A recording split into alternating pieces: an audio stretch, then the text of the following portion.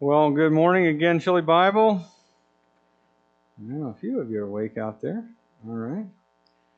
Good morning. One of the things that, if you read your Old Testament, you discover is the prophets continually telling the people of God that they need to remember these things that God told them. Remember His covenant with you. Remember the fact that God is the one who brought you out of Egypt with His outstretched arm and by His mighty power. Remember my covenant. Remember the calling that you have. And in the New Testament, we get the same thing. Remember. Don't forget. And God, to help people to remember, builds into their lives ceremonies and things that we celebrate and enjoy as a way of reminding ourselves of that which we should remember, that which should inform our lives. And so, as an example, last week we took communion. Why? So that we remember. This do in remembrance of me. Amen? And we're told these things because we are prone to forgetting that which we should hold fast to. And so one of the traditions we have here at Chillicothe Bible Church is to celebrate Advent. And part of the tradition of doing that is the lighting of candles. So far we have lit 2 candles.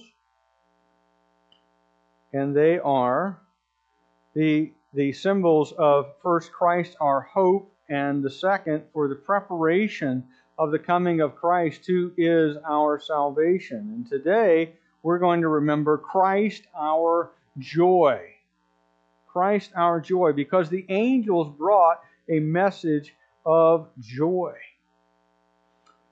In the Gospel of Luke, on chapter 2, verses 8 to 15, the text says this: In the same region there were some shepherds staying out in the fields and keeping watch over their flocks by night. And the angel of the Lord suddenly stood before them, and the glory of the Lord shone around them, and they were terribly frightened.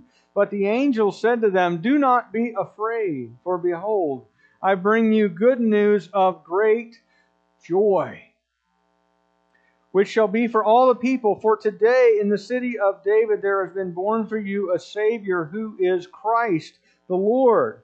And this will be a sign for you. You will find a baby wrapped in cloths and lying in a manger.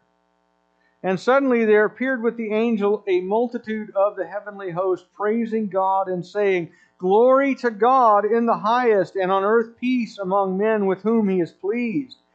And when the angels had gone away into heaven, the shepherds began saying to one another, Let us go straight to Bethlehem then, and see this thing which has happened, which the Lord has made known to us.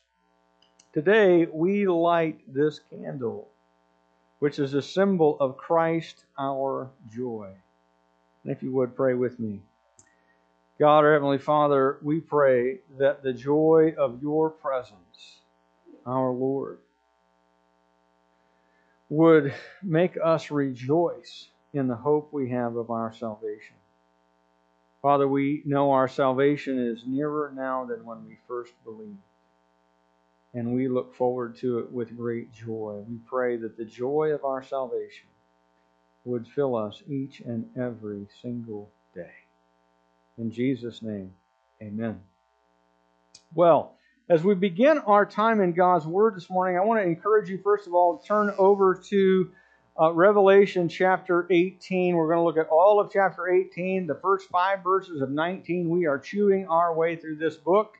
We're going to take a break next week and celebrate Christmas and look at that in more detail. But then, after that, Pastor Josh is going to take you to the marriage supper of the Lamb, and it's going to be great. It's going to be something to celebrate. We're going to celebrate it with him. As you make your way to Revelation chapter 18, just listen to this quick story. Once upon a time, there were 2 men, And each of them at the same time built a house. And the wiser of the two dug down deep, so that the foundation of his house was built upon the rock. And the other man was in more of a hurry, and he built his house on the sand. And it was probably not easy to tell initially as the houses were erected which had which foundation. You could tour the rooms within and not necessarily notice which house had a foundation built on sand and which had the house on the rock. You could stand outside and not be able to tell.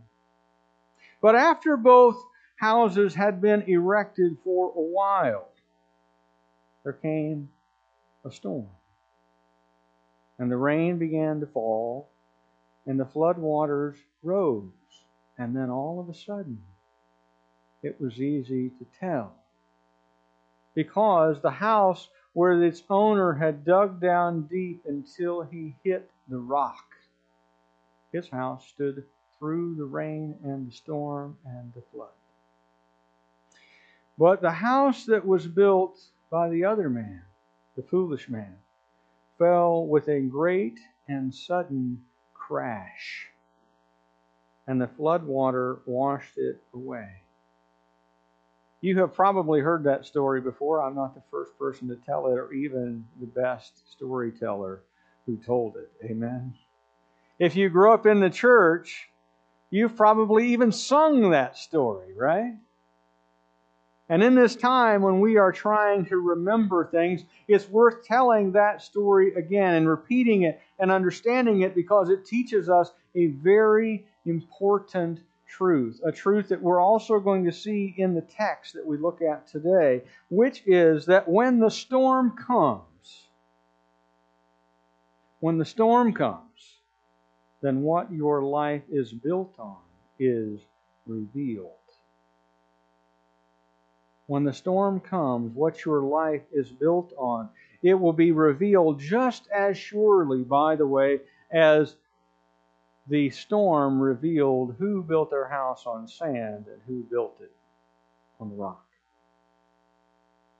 Now, the passage we're looking at today, we're going to see this same principle play itself out on a global scale, because God will overthrow the ungodly kingdom of the Antichrist. And when that happens, it will completely collapse.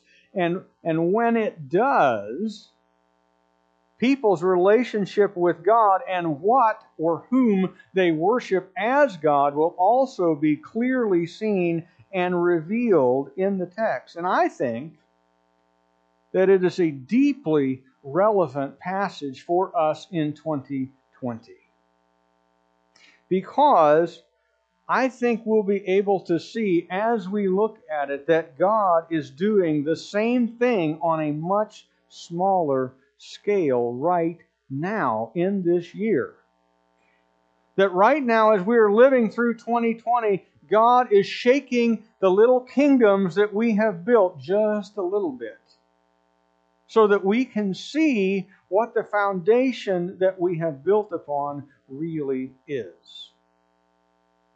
And help us to realize whether we have an adequate foundation, one that will stand through every storm, through the rising of every floodwater, built on the foundation of Jesus Christ, the solid rock. Or whether we have, like the foolish man, built on the sand. Amen? And need a different and more solid and lasting foundation. And so as we read the text, what I believe God is doing is inviting us to respond to what He reveals as we go through it. So if you've got your Bible, I encourage you to stand if you're able, because I want to read God's Word, and God's Word is worthy of our honor. It comes from Him. So let's read beginning chapter 18, verse 1, and we'll continue all the way down through 19:5. The Word of God says this: "After this I saw another angel coming down from heaven, having great authority, and the earth was made bright with his glory. And he called out with a mighty voice, 'Fallen, Fallen is Babylon the Great. She has become a dwelling place for demons, a haunt for every unclean spirit, a haunt for every unclean bird, a haunt for every unclean and detestable beast. For all nations have drunk the wine of the passion of her sexual immorality, and the kings of the earth have committed immorality with her, and the merchants of the earth have grown rich from the power of her luxurious living. And then I heard another voice from heaven saying, Come out of her, my people, lest you take part in her sins, lest you share in her plagues, for her sins are heaped high as heaven, and God has remembered her iniquities. Pay her back as she herself has paid back others, and repay her double for her deeds. Mix a double portion for her in the cup she mixed, as she glorified herself and lived in luxury. So give her a like measure of torment and mourning, since in her heart she says, I sit as a queen. I am no widow, and mourning I shall never see. For this reason her plagues will come in a single day. Death and mourning and famine, and she will be burned up with fire, for mighty is the Lord God who has judged her. And the kings of the earth who committed sexual immorality and lived in luxury with her will weep and wail over her when they see the smoke of her burning. They will stand far off in fear of her torment and say, Alas, alas, you great city, you mighty city Babylon, for in a single hour your judgment has come. And the merchants of the earth weep and mourn for her, since no one buys their cargo anymore, cargo of gold, silver, jewels, pearls, fine linen, purple cloth, silk, scarlet cloth, all kinds of scented wood, all kinds of articles of ivory, all kinds of articles of costly wood, bronze, iron, and marble, cinnamon, spice, incense, myrrh, frankincense, wine, oil, fine flour, wheat, cattle and sheep, horses and chariots and slaves, that is, human souls. And the fruit for which your soul longed has gone from you, and all your delicacies and your splendors are lost to you, never to be found again. The merchants of these wares who gained wealth from her will stand far off in fear of her torment, weeping and mourning aloud. Alas, alas, for the great city that was clothed in fine linen and purple and scarlet, adorned with gold, with jewels, and with pearls. For in a single hour all this wealth has been laid waste. And all the shipmasters and seafaring men, sailors, and all those whose trade is on the sea, stood far off and cried out as they saw the smoke of her burning, What city was like the great city? And they threw dust on their heads as they wept and mourned, crying out, Alas, alas, for the great city, where all who had ships at sea grew rich by her wealth. For in a single hour she has been laid waste. Rejoice over her, O heaven, and you saints and apostles and prophets, for God has given judgment for you against her. Then a mighty angel took up a stone like a great millstone and threw it into the sea, saying, So will Babylon, the great city, be thrown down with violence, and be found no more. And the sound of harpists and musicians, of flute players and trumpeters will be heard in you no more. And the craftsmen of any craft will be found in you no more. And the sound of the mill will be heard in you no more. And the light of a lamp will shine in you no more. And the voice of bridegroom and bride will be heard in you no more. For your merchants were the great ones of the earth, and all nations were deceived by your sorcery. And in her was found the blood of prophets and saints and of all who have been slain on earth. And after this, I heard what seemed to be the loud voice of a great multitude in heaven crying out, Hallelujah! Salvation and glory and power belong to our God, for his judgments are true and just, for he has judged the great prostitute who corrupted the earth with her immorality and has avenged on her the blood of his servants. And once more they cried out, Hallelujah! The smoke from her goes up forever and ever. And the 24 elders and the 4 living creatures fell down and worshipped God, who was seated on the throne, saying, Amen, Hallelujah. And from the throne came a voice saying, Praise our God, all you his servants, you who fear him, small and great. Let's pray. Father, we who are your servants, we who belong to Christ, do look forward to the day when evil is thrown down and in which righteousness dwells. And Father, we suffer now for a little while under the oppression and evil of the world. But we know the day is coming when all who belong to you, all who have been bought with the blood of Christ and brought into the kingdom of the Son whom you love, will stand victorious over the wicked world. Father, it is my prayer that here in 2020, as we look at the overthrow ultimately of the world and its evil, that, Father, we would see that as you do this, that people's foundations are revealed.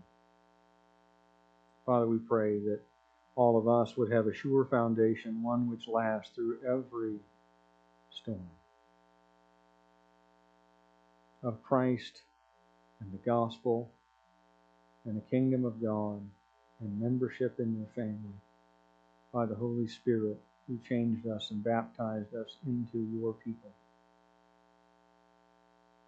Father, I pray that we might have a heart of compassion for those who have different foundations and might carry to them the message of hope which endures through all things. And Father, we pray in Jesus' name, amen. Please be seated. Well, if you look at the first 3 verses of chapter 18, what you're seeing there is God's judgment having fallen. And you're seeing the aftermath of it in the rest of the chapter. And you may remember that you have seen some of these words before. About 4 chapters ago, in chapter 14, God says that He will send 3 angels flying through the air around the world, and before His judgment, the final judgment of the 7 bowls comes, these 3 angels will go through the world, and the first one will fly literally through the air around the world, proclaiming the gospel to every person on earth. Because God wants to ensure that no one can say, I never heard. I never heard of Jesus. I didn't know what the alternatives were, and I just suffered your judgment with no escape. No, God is going to literally send an angel to do exactly that, to fill in any gaps just in case anybody has never heard. God will ensure that they do. And then He sends 2 more angels announcing judgment, one at a time. And one of them says these very words, "Fallen, fallen is Babylon the Great." In other words, this kingdom, this worldwide empire founded on false religion and on the worship of the Antichrist and of his master, the devil.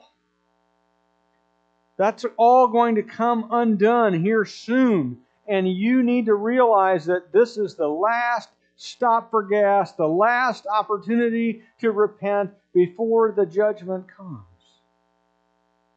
And now we see the same words, fallen, fallen, as Babylon the Great, because it has happened. It has occurred. The harlot of the end times, worldwide false religion, has fallen, and with her the capital city of the Antichrist, ungodly kingdom, has collapsed. And the judgment that God announced has come true. And you see in the text where it references the unclean birds and detestable beasts and the haunt of demons. Let me just give you basically a summary of kosher in the Old Testament law and what was clean and what was not. In general terms, you could eat most all of the grass-eating animals and most fish that swim through the water in pursuit.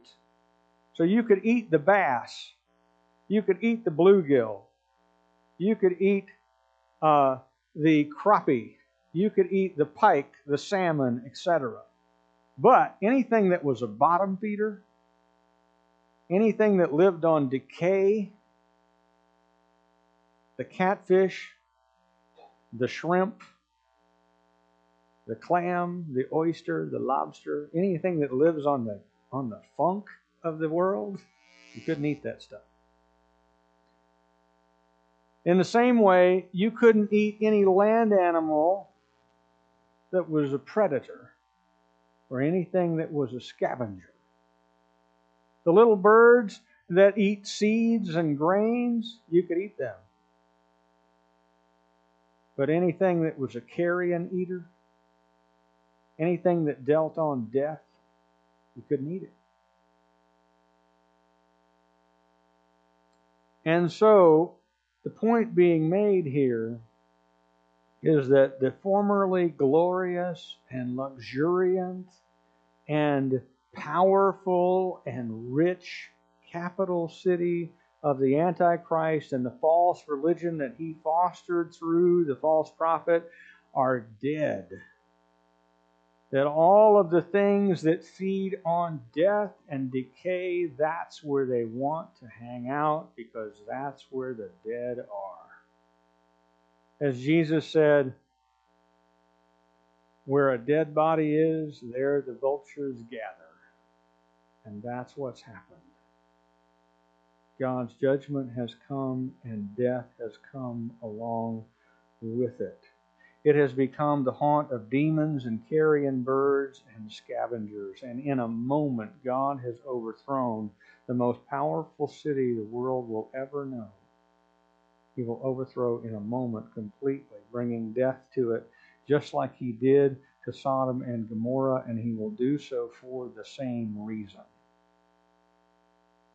That it was a center for idolatry and for sexual immorality of every type and kind, and God will overthrow it in an instant. And when that happens, the reaction that you have will reveal something about you. It will reveal your relationship with God.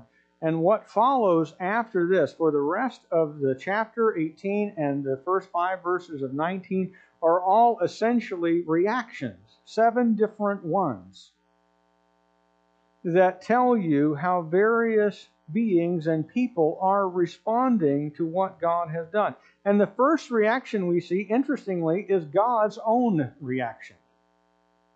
Do you see that? Beginning verse 4, I heard a voice from heaven saying, whose voice? God's voice. And this is what he says.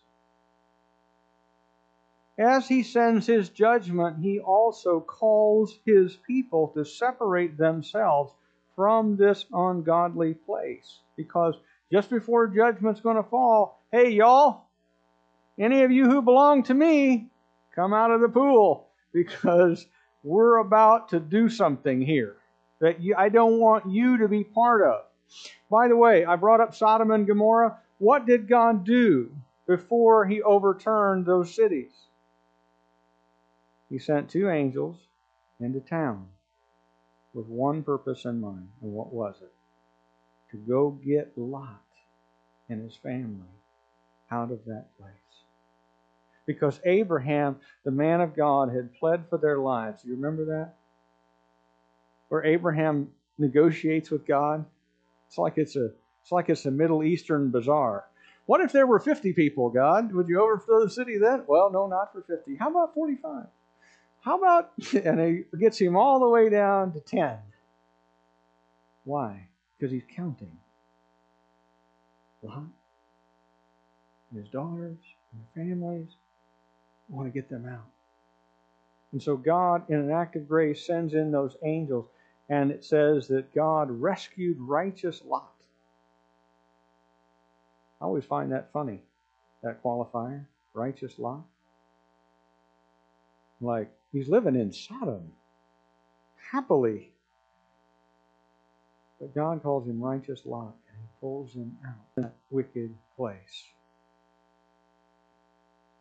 God does the same thing here. He says to all his people, anybody who belongs to me, who's still part of that city, come out of there, because judgment's coming. God is the same in the future as he has been in the past, as he remains today. He longs to rescue his people out of judgment.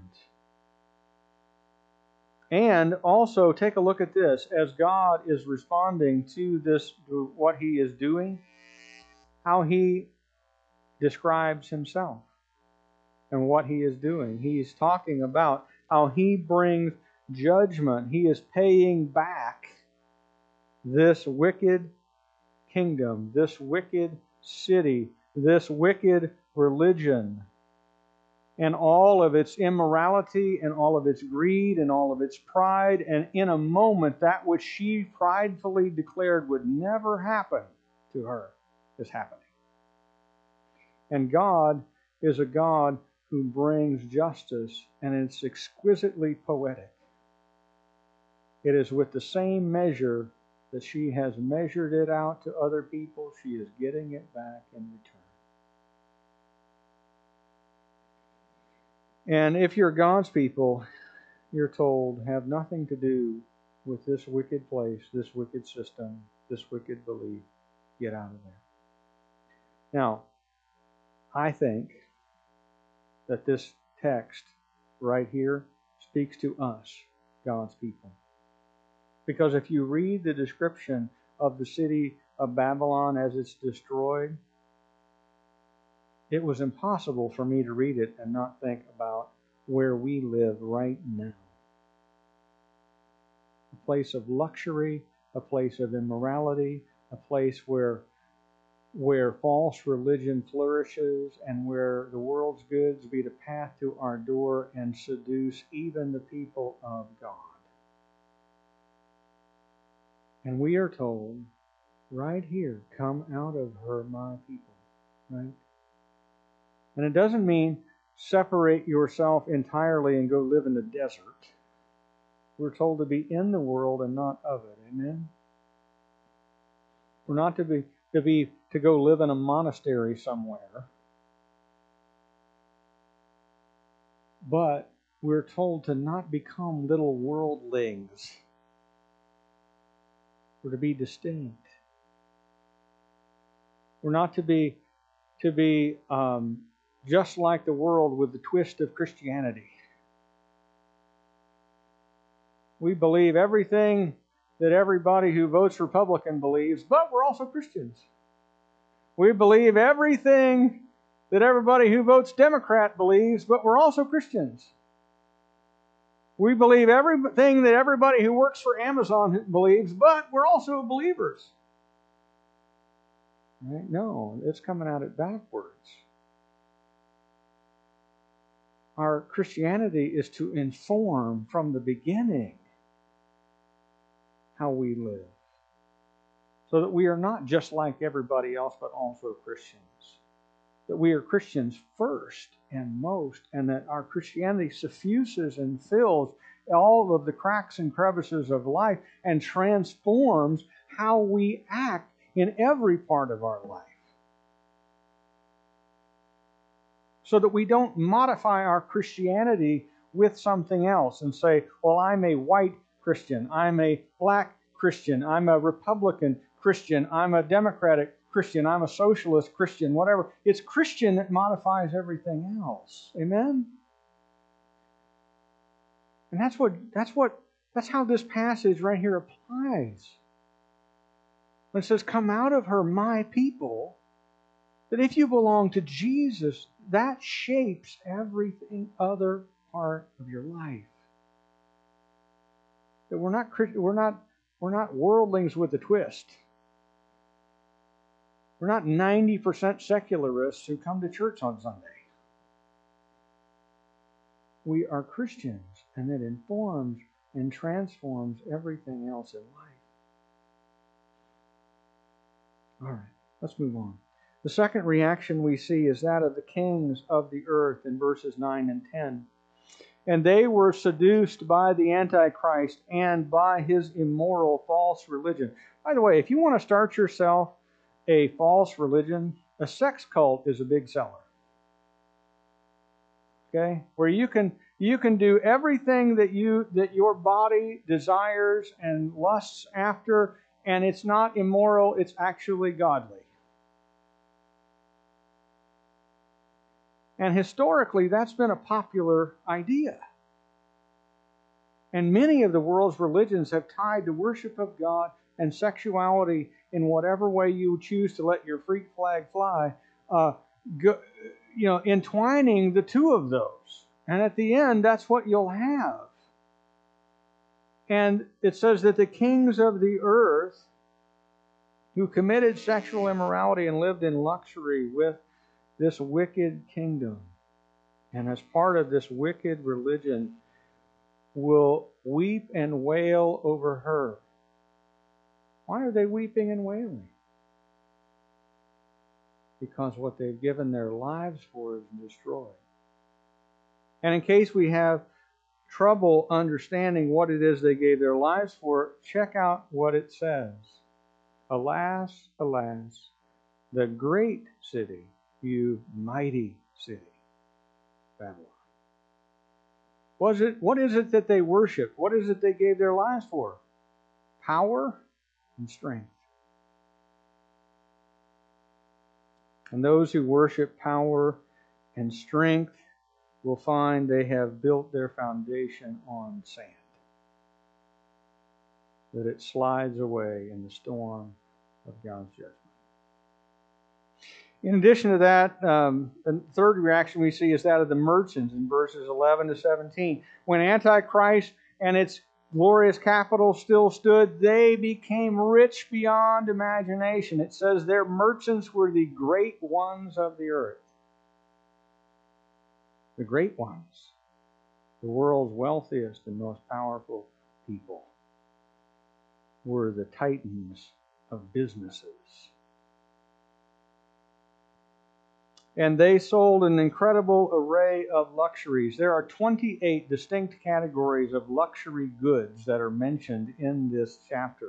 Now, you may not think of cinnamon as being particularly luxurious, right? But John is writing, and he's including these goods, and they're meant to communicate something in his day, because cinnamon comes from Southeast Asia. Specifically, it comes from Indonesia. And it's a long way between the Middle East and Indonesia. You got to go across oceans and continents to get there. Silk comes from China. How far is that when the speediest thing you have to travel by is a horse? It's a long way. And so all of these goods are things which are very expensive. What's here is the clothing and the goods of royalty. And this entire city is clothed like royalty. They enjoy the goods and the treasures of those who are wealthy and powerful. If I could contemporize this is the Bentleys and the Brooks Brothers and the Dolce and Gabbana of their day, right? This is the high-end haute couture kind of stuff. This is the fashion houses of Paris. This is Dior perfume and whatever else, right? This is the good stuff. Not that stuff you get at CVS, right? This isn't OPI. This is the good stuff, all right? This is the luxury products of the world.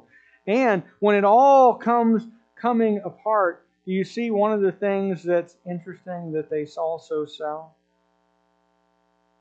The last item of these 28 different things, it says slaves, that is, human souls. Did you catch that? Because ultimately what slavery is not simply the traffic in human bodies, it is the traffic in a human life. They weep over this because no one buys their cargo. Interestingly, I don't know if you keep up with the news or not. We think of America as a place where we have outlawed slavery. We should be so lucky. We did fight a civil war to end legalized slavery, and there are no more open slave markets in the major cities of the country in the way that there used to be. But did you know that of the top 10 websites that are trafficked, several of them are pornography? And it is a multi-billion-dollar business, and that most of the world's slave trade is engaged in the production of that filth. This last week, there was a website that received an expose in the New York Times over the sheer vast quantity of videos that appear there, which are images of children and of women being forcibly assaulted. And the explanation given by the site, which generates billions of dollars every year, was, we're just a platform. We're not responsible for what content goes up here. But it is the production of largely people who are held as slaves in the satisfaction of the lust of those who consume it. And if you read this passage and you think, well, off in the future sometime, God will judge these wicked people off into there and then. If God does not judge our country, men and women, He will have to apologize to these people.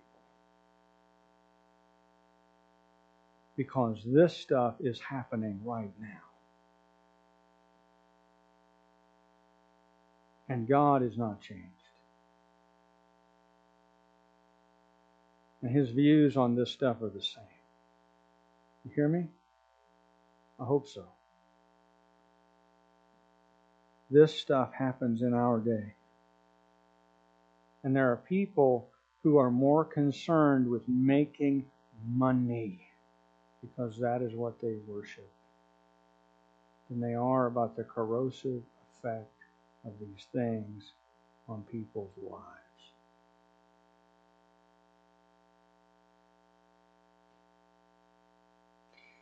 They weep over their loss of wealth. They mourn when it ends. Why? Because they love money, even though it is a foundation built on sand. Fourth reaction we see is the shipmasters and the sailors and the seafaring people in verse 19. What's their reaction?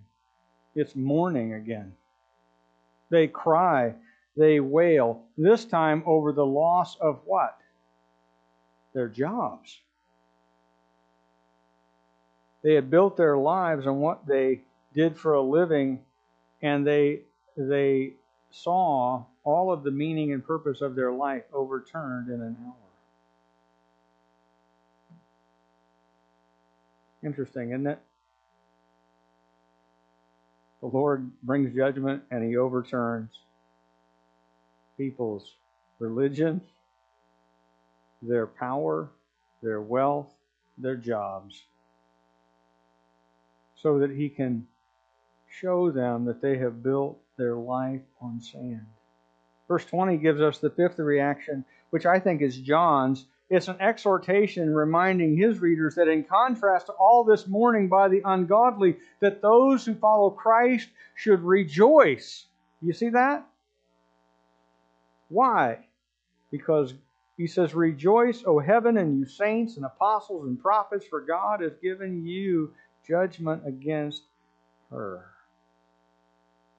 That all the people who oppressed and murdered and jailed and imprisoned and mocked and persecuted the people of God will be overthrown. Rejoice. Verse 21 and 24, you get the sixth reaction, which I think is the angelic reaction.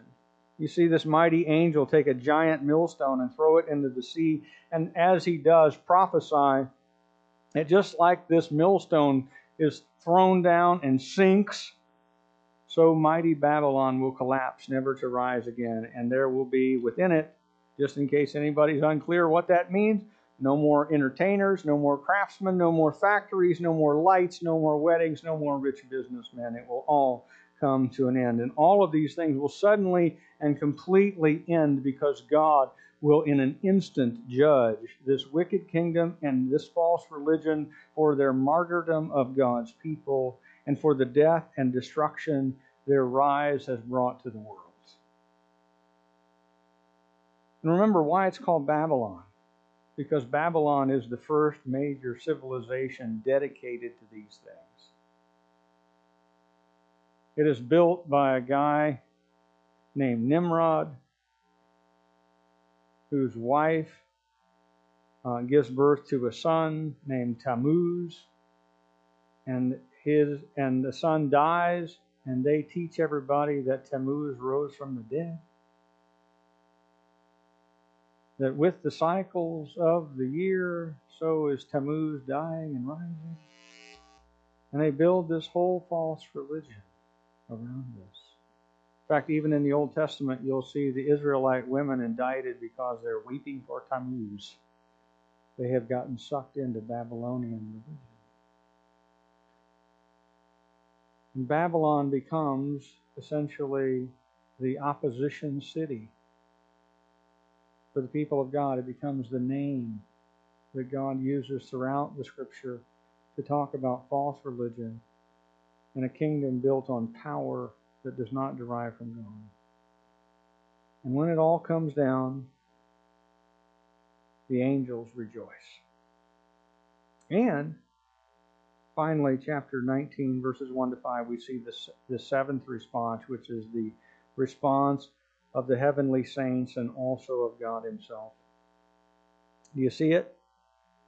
What are they doing? I'll give you a hint. They're not mourning. They're not mourning. They're rejoicing. They're celebrating. They're shouting, Hallelujah. I don't know if you know this, but those are Hebrew words. Hallel, is the word for praise. Yah is shortened form of Yahweh, covenant name of God. Praise Yahweh, praise God. And they're praising God for His power and His glory and His justice in avenging all the wickedness done by the Antichrist and his counterfeit religion and his counterfeit kingdom. And they shout praise to God because these enemies are now eternally and permanently defeated, never to rise again. And the 24 elders lead the multitude in worship, and then God Himself joins in. And He speaks and He says, you see it there? Praise our God, all you His servants, you who fear Him, small and great. In other words, you who are well known, you who are not so well known, you who are big and important, and you who are not. Everybody join in praising God. We don't always think of God's judgment as a praiseworthy thing, but it is. Because when justice reigns, it means that wickedness ends. And God is exalted. Now, all these things will one day take place. All of God's enemies, all of them. Up to and including the Antichrist, the false prophet, the kingdom, and the religion that they build together, even the devil himself, and all of their minions.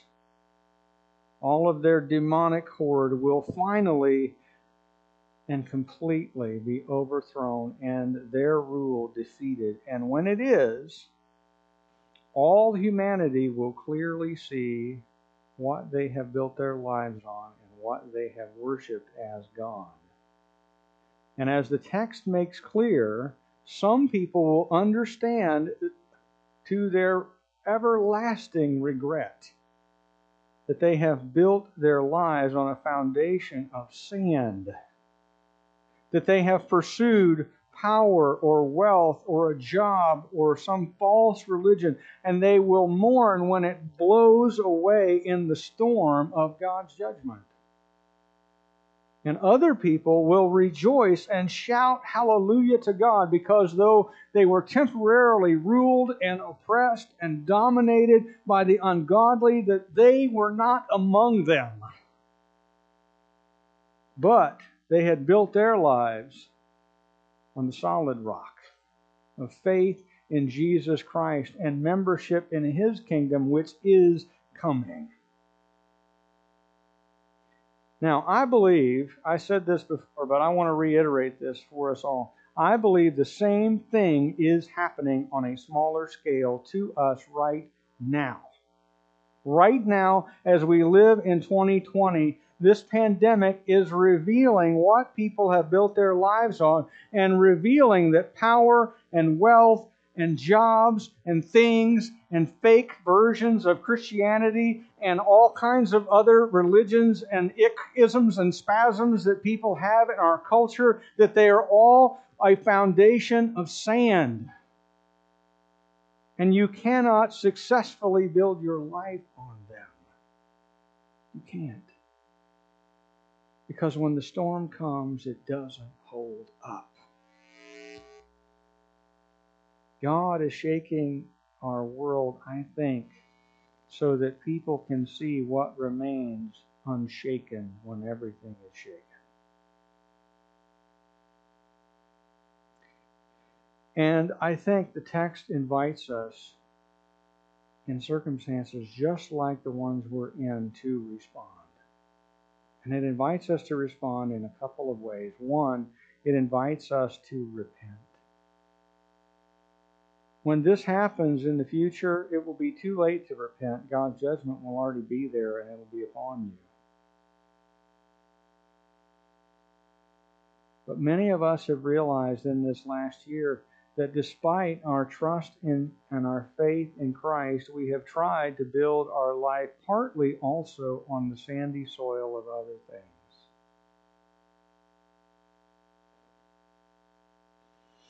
We need to confess to God that we have done that we have partially built our lives on our jobs, that we've partially built our lives on having a certain social life or a certain level of comfortable circumstances, a certain kinds of possessions, that we've built our lives on having the politicians that we like in power and the ones that we don't like not in power.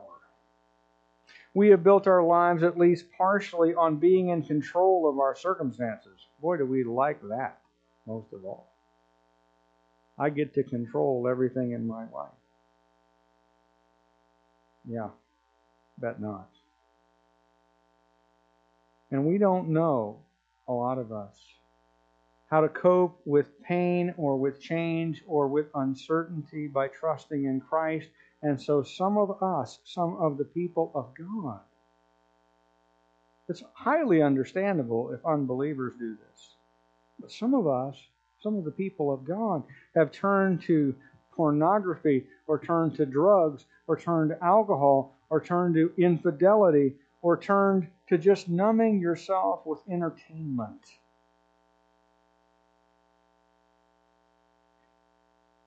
You know, I don't know how to zone out any other way, so I'll just turn on Netflix and watch until my brain turns to jello. Right? I got to do something to deal with the pain I'm experiencing. And if that describes you in any part, let me remind you, there is grace every day. There is forgiveness every single day. Every moment of every day, there is grace available to you. And God is a God who not only forgives wickedness and sin, He delights to do so. And when His children come to Him, they are granted forgiveness and a new opportunity to start over. So if, as you look at your life and all that's been shaken in this year, and you go, whoa, I watched some of my stuff wash downstream this year. because it was built on the sand. And take the opportunity to repent, to confess that to God, and to say, Lord, I don't really know how to trust you in these kind of circumstances, and I need help. Please help me to trust you and to build my life on you. Because how do you learn to trust God? Same way you learn to ride a bike. By doing it. Right? And when you fail, you confess, you get back on the bike. Right? That didn't go well. Got to get back on. Put both feet on the pedals and try and ride again. Right? Lord, I failed to trust you today. Help me to trust you today.